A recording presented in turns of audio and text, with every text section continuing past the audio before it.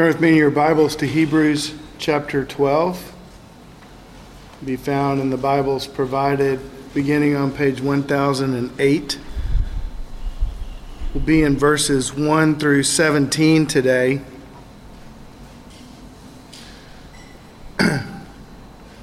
Our passage today may be a familiar one to us. This whole section of Scripture of Hebrews is very appreciated among Christians. We looked last week at the kind of the heroes of the faith, the hall of faith, and then we move on into this practical section beginning in verse 12, in chapter 12. It's very motivating.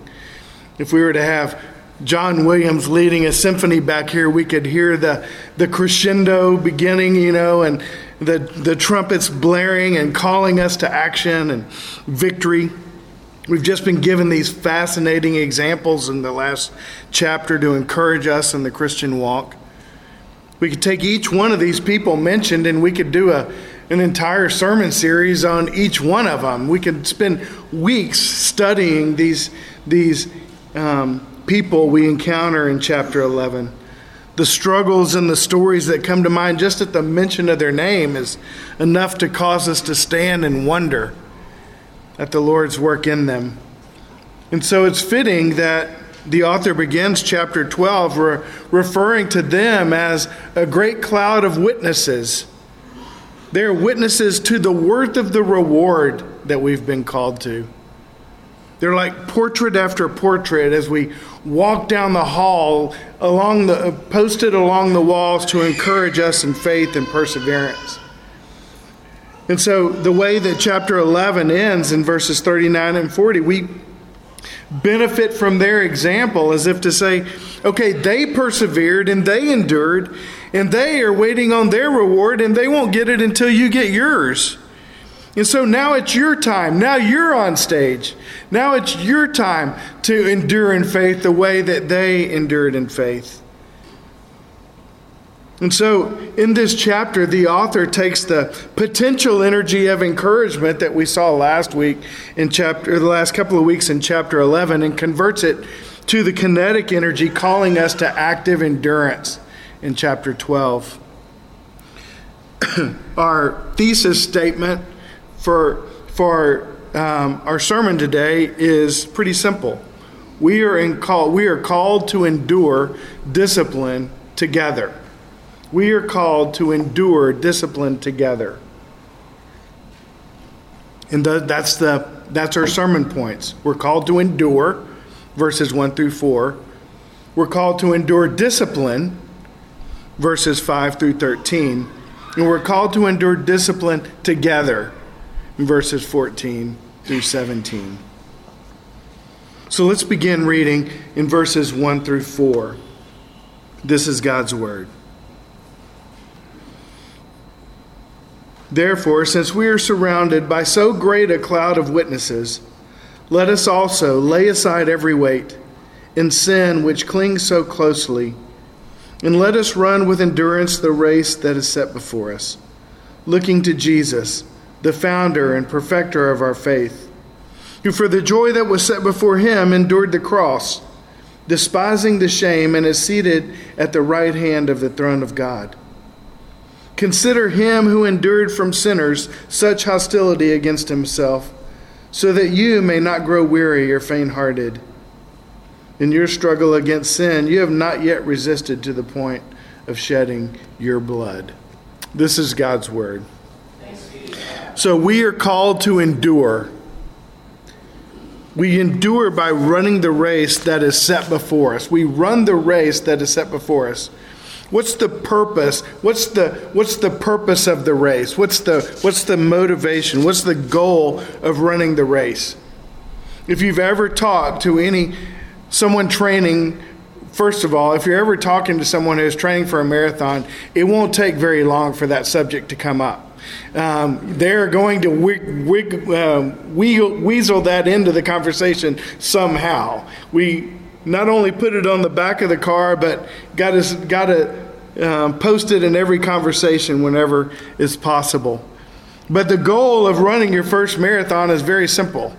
One, you want to finish. You want to finish. You want to train in such a way so that you don't quit, so that you can't quit. You want to make sure that you have enough endurance to finish the race. But they also have a second goal. They know how long that race course is open. Maybe it's 5 hours, maybe it's 6 hours, maybe it's 7 hours.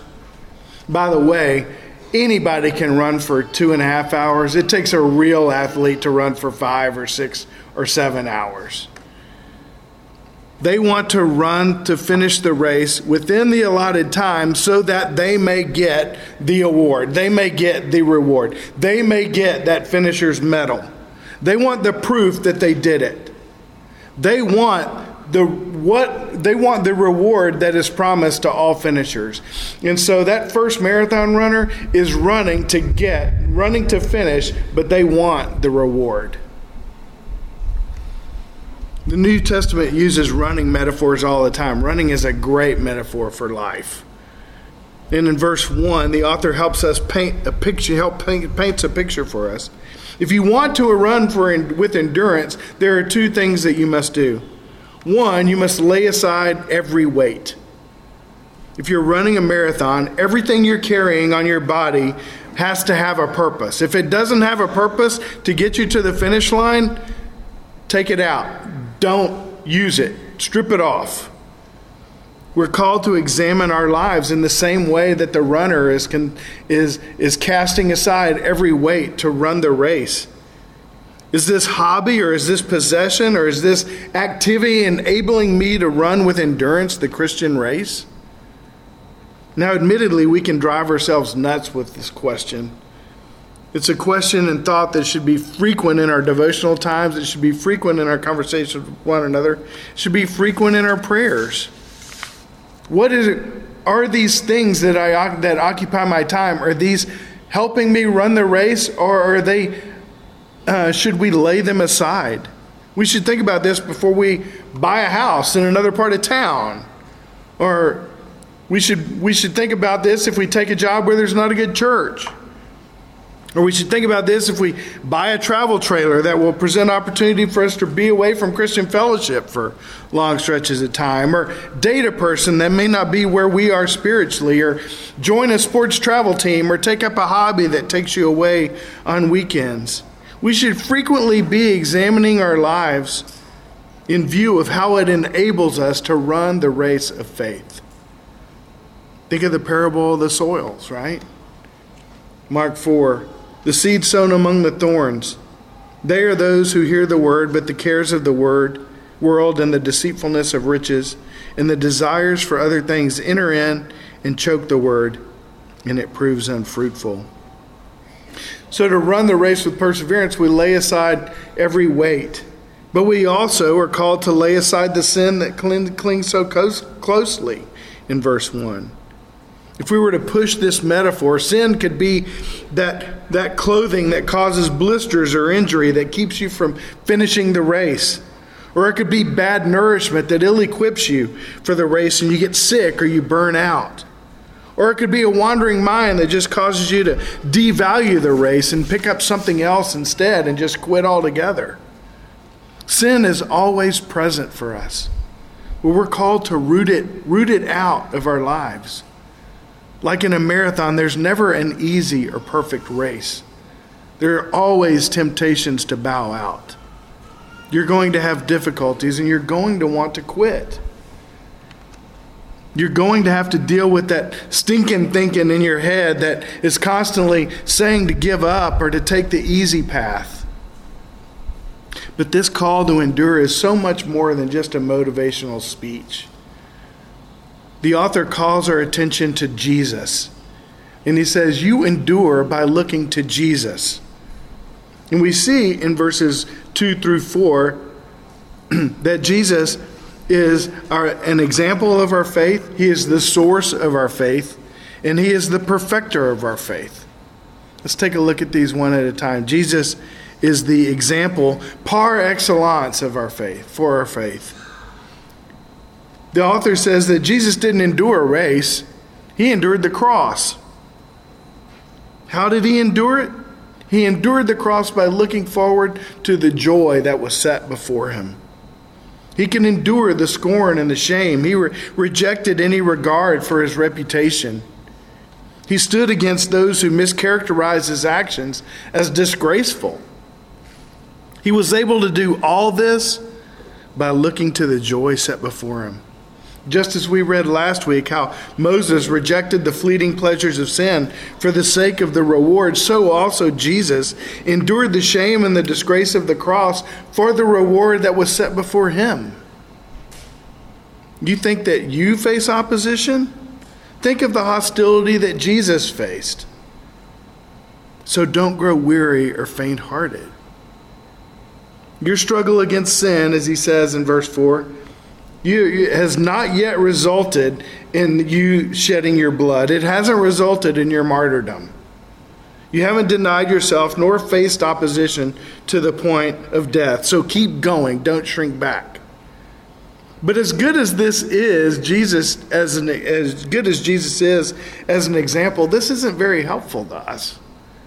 I've always thought that, hey, be encouraged. There's people that got it a whole lot worse than you do is a really weak motivating factor. It doesn't help. It doesn't encourage me to keep going. It just makes me glad I'm not someone else. And what happens if we do get to the point where we are required to be martyred? According to verse 4, does that mean that all bets are off? Oh, well, if you shed blood, then it's okay. We don't have to follow through on that one? No, I don't believe so. I think it's intended to move us from seeing Jesus as an example to as the source and as the perfecter of our faith. So we saw Jesus as an example of our faith. We see Jesus as the source of our faith as well. And when I say source of our faith, we see that word founder there in verse 2. I mean that he is the source of our faith and that he has gifted us faith. It is by grace you've been saved through faith, and it's not of yourselves. It's the gift of God, lest no one should boast. Furthermore, he is the source of faith and that he is the foundation of our faith. As one commentator said, Jesus is the one on who our faith is founded. He is both the cornerstone and the capstone. He is the unshakable ground on which our hope and salvation rests. Without him, our faith is futile and we have no basis for belief. If Jesus is not who he says he is, then our faith is in vain. It's not an overstatement to say that the entire Christian faith rests on the reliability of Christ's person and work. So Jesus is the founder of our faith. He's the source of our faith. But he's so much more than an object to be believed in. He provides the fuel and the power of faith. He's the one that brings our faith home. He's the one that brings it to completion, which makes Jesus the perfecter of our faith as well. I think we see an allusion to this in that comment there in verse 4. You have not yet resisted to the point of shedding your blood. The unspoken part of that verse is ... but there is one who has. I think verse 4 serves as a hinge to lead us to the next section in talking about treating us and loving us as sons. We can only enjoy the privilege that God, this privilege of being a son, because God has treated his son as we deserve to be treated. Jesus resisted sin to the point of death. Jesus resisted sin to the point of shedding his blood, even death on a cross. And his blood was punishment for sin that he had never committed. But nevertheless, he paid the penalty for those who are entrusting themselves to Christ by faith. We've already seen in our study of Hebrews that through this shedding of blood, Jesus has entered the holy place. Through his offering of blood, he has entered in that holy place, and he is interceding on our behalf. He's so much more than a firm foundation. He is our great high priest, ministering on our behalf. He is strengthening us. He's helping us. He's causing us to stand upheld by his righteous, omnipotent hand. Think of Jesus in one of his most trying and vulnerable moments, the night of his arrest. Luke 22, Jesus looks to Peter and he says, "Simon, Simon, behold, Satan has demanded to have you, that he might sift you like wheat. But I have prayed for you, that your faith may not fail, and when you have turned again, strengthen your brothers." In Jesus' weakest moment, he is interceding on behalf of those who will betray him momentarily. And if he is perfecting Peter's faith in that instance, how much more is he doing so now as he intercedes for us to have been washed and cleansed by his blood in the heavenly realms? He is also the perfecter of our faith in that he will bring about our perfection when he returns, as Pastor Larry just read just prayed in 1 John 3:2. You know, what we will be has not yet appeared, but we know that when he appears, we shall be like him, because we shall see him as he is. So Jesus is bringing our perfection to us when he returns. He is, in this way, the perfecter of our faith. And so the author calls us to endure and shows us how to endure and shows us how Jesus equips us to endure. But do we endure just to get to the end? Do we endure just to finish the race? Is that it? What's the purpose of enduring weakness, insult, hardship, difficulty, persecution? Does God just allow a bunch of stuff to be thrown at us to toughen us up? There's a purpose to everything in life, as Pastor Gio was praying earlier. And in verses 5 through 13, the author gives us the eyes of faith to show us how we should look upon our difficulties of life. You are called to endure discipline in verses 5 through 13. Let's look. Let's read. "And have you forgotten the exhortation that addresses you as sons? My son, do not regard lightly the discipline of the Lord, nor be weary when reproved by him. For the Lord disciplines the one he loves, and chastises every son whom he receives. It is for discipline that you have to endure. God is treating you as sons. For what son is there whom his father does not discipline? If you are left without discipline, in which all have participated, then you are illegitimate children and not sons. Besides this, we have had earthly fathers who disciplined us, and we respected them. Shall we not much more be subject to the Father of spirits and live? For they disciplined us for a short time, as it seemed best to them. But he disciplines us for our good, that we may share his holiness. For the moment, all discipline seems painful rather than pleasant, but later it yields the peaceful fruit of righteousness to those who have been trained by it. Therefore, lift your drooping hands and strengthen your weak knees, and make straight paths for your feet, so that what is lamed may not be put out of joint, but rather be healed. You are called to endure discipline." He supports this premise in verses 5 through 6 by appealing to Proverbs 3:11 and 12. "My son, do not regard lightly the discipline of the Lord, nor be weary when reproved by him. For the Lord disciplines the one he loves and chastises every son whom he receives." He introduces this as an exhortation, as an encouragement. Don't blow off your hardships. Don't just seek to get rid of them. Don't be weary in them, because they are discipline for you. They are beneficial. In a way, in trials, we are encouraged not to focus on what is going to become of us, but rather to think on what I am becoming through the discipline. In the rest of this section, in verses 7 through 13, the author instructs us in discipline, which is a further exhortation to endure discipline. In verses 7 through 8, we see discipline proves that you are a child of God. This is one way we should be encouraged to endure discipline, because it proves that we're a child of God. This makes sense. I don't concern myself with what the kid down the street's doing. I don't discipline him. Why? It's not my kid. I don't have an obligation to him. So that struggle you're in, it's discipline. God, your Father, is disciplining you. God's discipline is rooted, God's discipline of us is rooted in God's love for us. And it's not primarily a case, the way a dad sometimes speaks, I'm spanking you because I love you. That's not what this is talking about. Our discipline shouldn't be considered God's punishment. Rather, it is a fatherly discipline. Tom Schreiner says discipline shouldn't be considered as punitive, but rather as corrective and educative and formative. Not all discipline is due to sin. Some of it is to wean us away from sin. It's planned to cause us to grow in righteousness. So don't be discouraged in discipline. It's not because the Lord is angry with you, just the opposite. He's disciplining you because He loves you.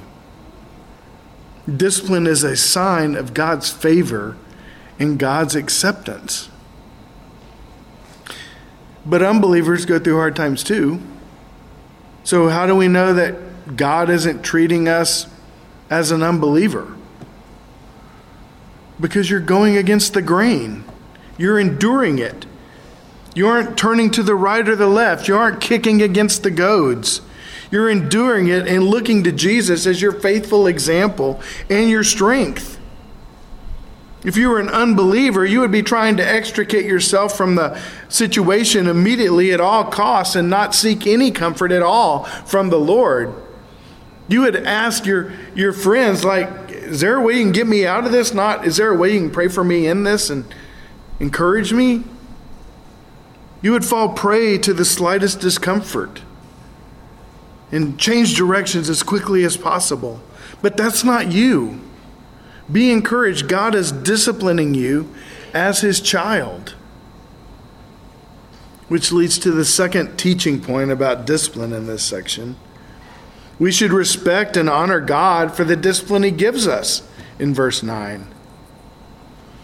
We understand that our earthly fathers disciplined us for a short time, and we respected them, even though earthly fathers are fallible sinners who often make mistakes, which makes it more difficult for you to submit to sinful fathers, right? But how much more should we respect and submit to our Heavenly Father and live? He knows our end from our beginning. He knows our reasoning and our rationale. He knows His purposes and who controls all things.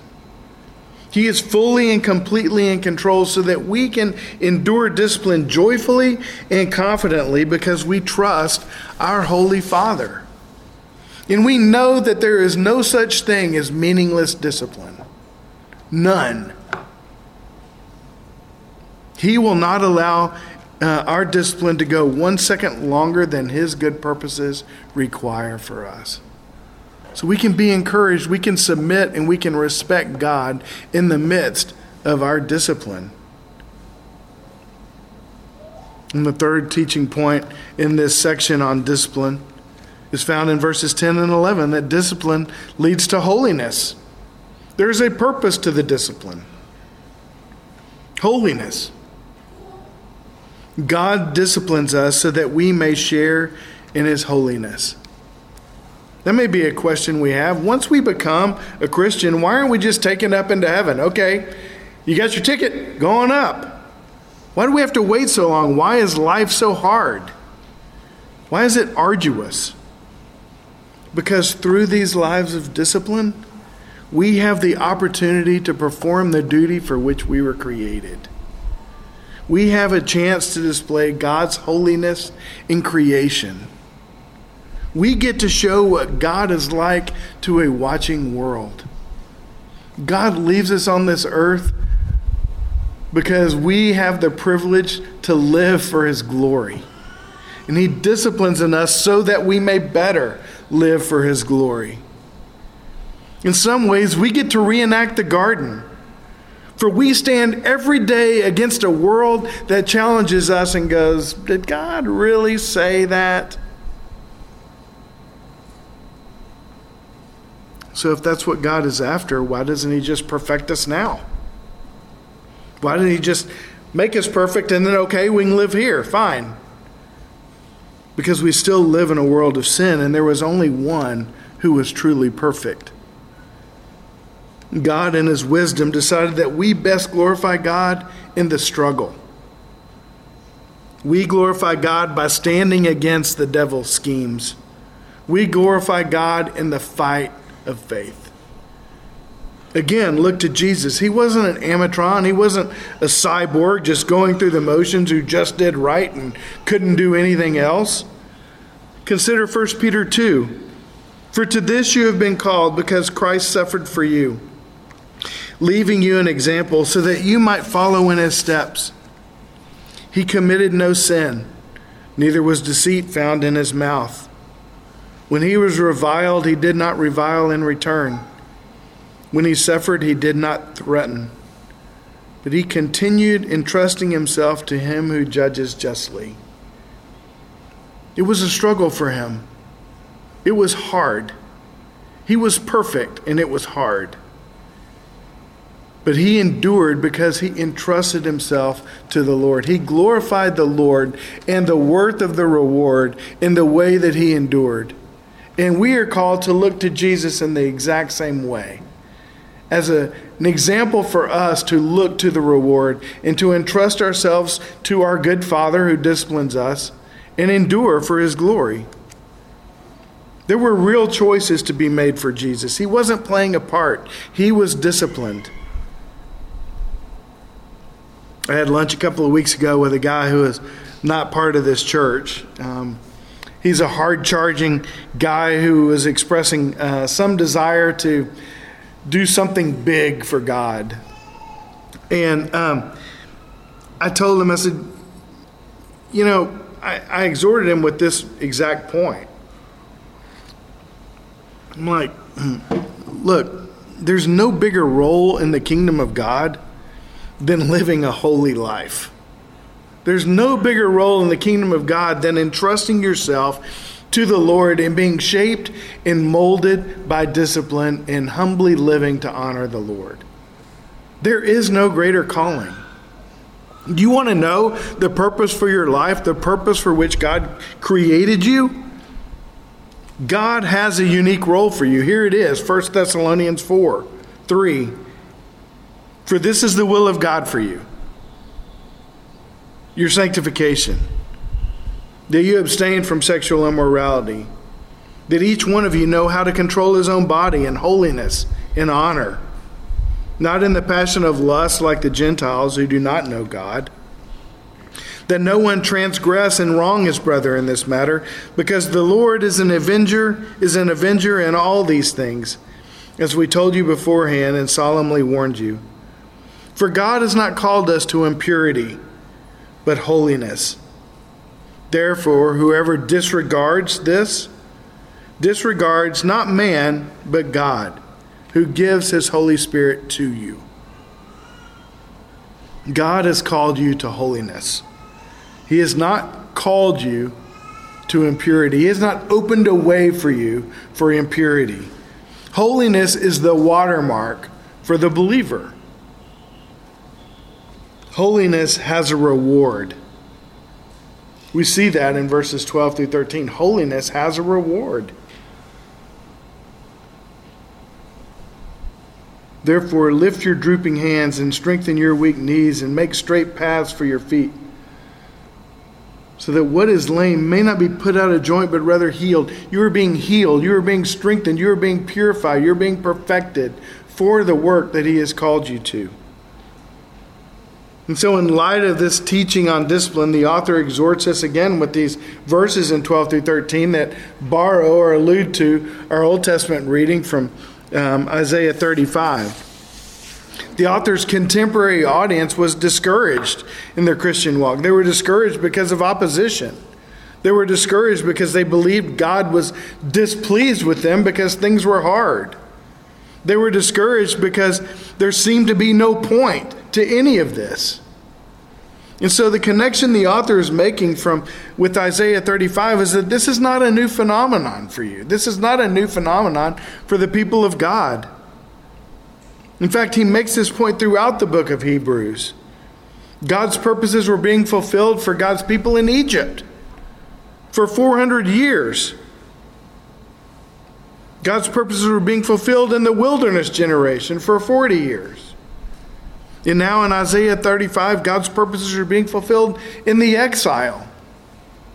In every one of those experiences, God gave them a reward to look forward to. You'll be slaves in a foreign land for 400 years, but you will return to this land. And in the promise, and then the wilderness generation, they were actually encouraged and were given and were able to go in and look at the land, to see that it was truly there, to see that it was what God had promised. He's still encouraging them with that reward. And then in the exile, as we read, God promised them that though they were in the midst of difficult suffering, they would return. God would bring them back to Zion. And now he says the same thing to us in Hebrews. Look to the reward. I'm promising you a reward. You will be with me in heaven. You will be perfected. So lift your drooping hands and strengthen your weak knees and make straight paths for your feet, so that what is lame may not be put out of joint, but rather healed. Don't just endure discipline, but praise God in discipline. I like the counterintuitive nature of things in verse 13. Make straight paths for your feet so that what is lame may not be put out of joint. It's like, all right, so make straight paths for your feet. Even though you can't walk, make straight paths for your feet and go walk. It doesn't make any sense. What's the cure for spiritual lameness? Follow Christ. Make straight paths for your feet. Remove obstructions and follow Christ. Lay aside every weight and sin that clings so closely. It's interesting that the cure for spiritual lameness is to walk after Jesus. But we think, well, first I must be healed and then I'll walk, right? That's not the way Jesus did it in the Gospels. He did it by commanding them to get up and walk. So if you're discouraged and weak, if you're spiritually lame due to circumstances, get up, pursue God and follow him. Be encouraged because God rules over all of it. This trial, this discipline that you're in, it's for your good. Your deliverance is near. This is what you were called for. So get up and follow Jesus today. Just begin. Just pursue him. Just endure. Just understand that the circumstances you're in are difficult. And then just take a step and just walk. Trust him. We are called to endure. Secondly, we saw that we're called to endure discipline. Thirdly, lastly, our last point is that we're called to endure discipline together in verses 14 through 17. Strive for peace with everyone and for the holiness about which no one will see the Lord. See to it that no one fails to obtain the grace of God, that no root of bitterness springs up and causes trouble, and by it many become defiled, that no one is sexually immoral or unholy like Esau, who sold his birthright for a single meal. For you know that afterward, when he desired to inherit the blessing, he was rejected, for he found no chance to repent, though he sought it with tears. We are called to endure discipline together. In verse 14, we're commanded to strive for two things. We're to strive for peace with everyone.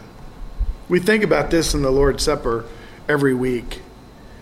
Peace of God translates into peace with others. Not always.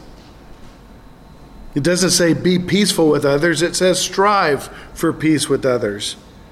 Romans 12:18 says, if possible, so far as it depends on you, live peaceably with all. So part of this enduring is living peaceably with to strive for peace with one another. And secondly, he says that we're commanded to strive for holiness For without holiness, no one will see the Lord. Holiness isn't optional for Christians. It's not reserved for super Christians. Striving for holiness and enduring discipline are synonymous. And we've seen it up in verse 9. If we are subject to God, if we're subject to the Father of spirits, we'll live. And here we see that striving for holiness, without striving for holiness, no one will see God. This is essential in the Christian life. Holiness doesn't mean achieving sinlessness, but rather seeking and pursuing the Lord and enduring discipline, because we know as we endure discipline, He perfects us in holiness. You can't fall away in apostasy if you're seeking and pursuing the Lord. You can't fall away if you're enduring discipline. You stand in the middle of it. We also see further evidence of enduring discipline together there in verse 15. We watch over one another so that we may obtain the grace of God. Some may object to that. So why do we have to work to stay in grace? You're preaching the law here. Why are we having to work to stay in grace? Because we've seen that God's grace is fulfilled or is revealed in discipline. And so if we object to that, we fail to obtain it. If we fail to obtain it if we object to it, or if we avoid it or reject it. And so we stay in grace. We are given grace by God as we endure in this, and grace is the endurance to stand under it. We encourage and exhort one another to endure, and we do this not only out of love for our brothers and sisters, but we also encourage our brothers and sisters to endure, because not enduring or falling away, if they fail to obtain the grace of God, it has a disastrous effect on the body, as we see there in verse 15. Look at it. See to it that no one, singular, fails to obtain the grace of God, that no root of bitterness, also singular, springs up and causes trouble, and by it, singular, many, plural, become defiled. This is alluding to Deuteronomy 29, 18, and 19, which I think is worth considering for a second. If you want to flip over there, that's okay. Deuteronomy 29, 18 and 19. This is what it says. Beware lest there be among you a root bearing poisonous and bitter fruit. One who, when he hears the words of this sworn covenant, blesses himself in his heart, saying, I shall be safe, though I walk in the stubbornness of my heart. This will lead to the sweeping away of moist and dry alike. That one in the congregation who's just going, yeah, I don't have to do any of this. I'm going to be safe. Jesus died for me. It's all cool. I don't have to. It's okay. I'll be forgiven for walking in the stubbornness of my heart. The Lord says in Deuteronomy that that's going to lead both faithful people and unfaithful people who are struggling away. There is no safety for the person walking in the stubbornness of heart, and he can drag others down with him. We must guard one another in this exercise. The author ends this passage this morning with the cautionary account of Esau in verses 16 and 17. Why should we pay attention to Esau? Why do we care about Esau? Because he was nowhere to be found in Hebrews 11. He should have been in Hebrews 11. He was the one that should have gotten the blessing. He should have gotten the promise.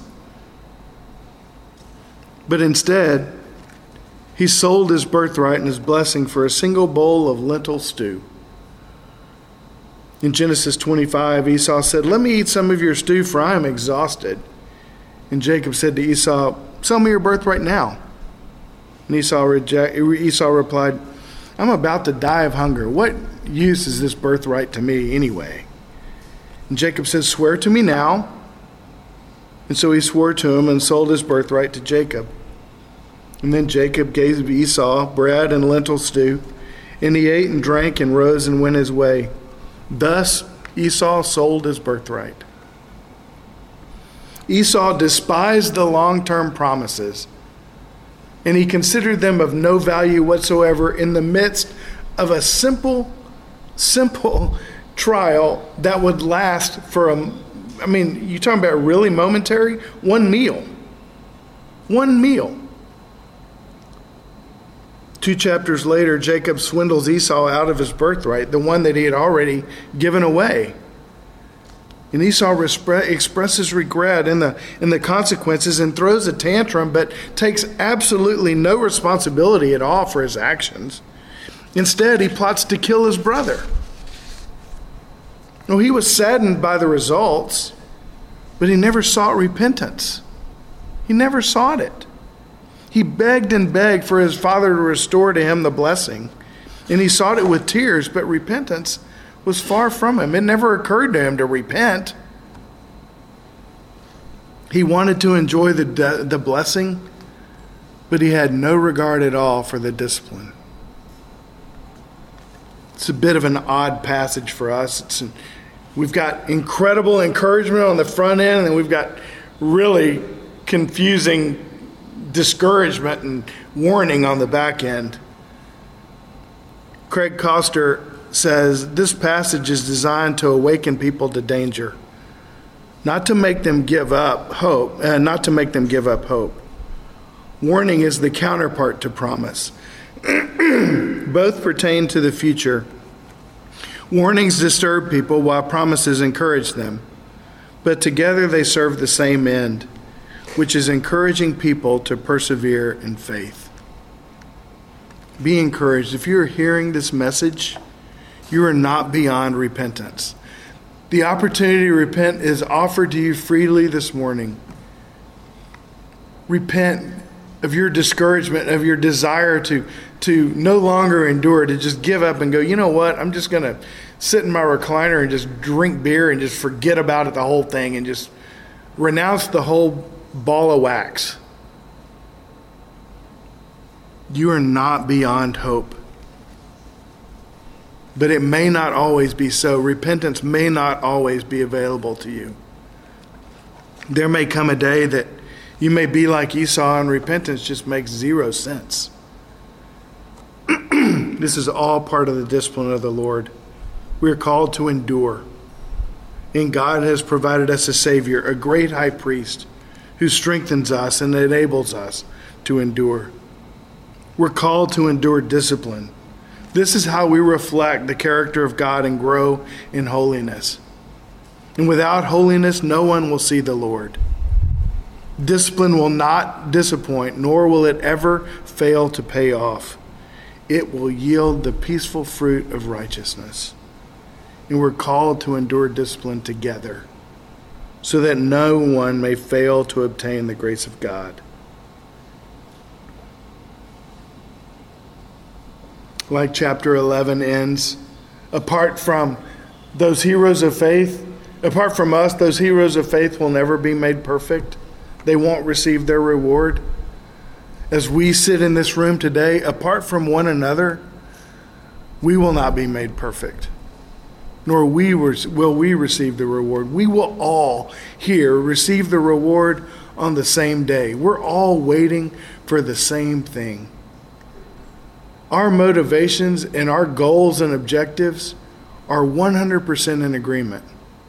So let us lay aside every weight. Let us lay aside the sin that clings so closely, and let us run together the race that is set before us. Let's pray.